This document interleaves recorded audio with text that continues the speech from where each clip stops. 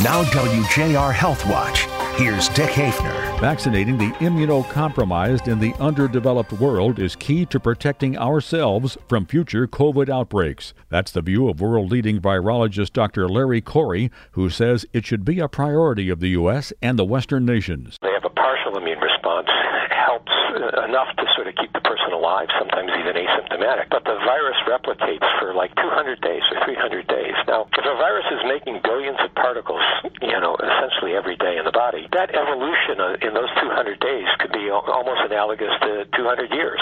In sub-Saharan Africa, 20% of the population can have HIV, half of which are untreated. And so the number of people who are immunosuppressed is much higher, actually, in that area than in our area. And it becomes like, well, there's greater opportunity to have these variants emerge. We need to make sure we take care of our immunosuppressed patients and persons well. Those scientific tools need to be put into place throughout the globe. Dr. Larry Corey, who grew up in Oak Park, went to the University of Michigan, led groundbreaking research on HIV and other viruses at the University of Washington School of Medicine, led the study teams of the current coronavirus vaccines, and is past president and director of the Fred Hutchinson Cancer Research Center in Seattle. I'm Dick Hafner for WJR Health Watch.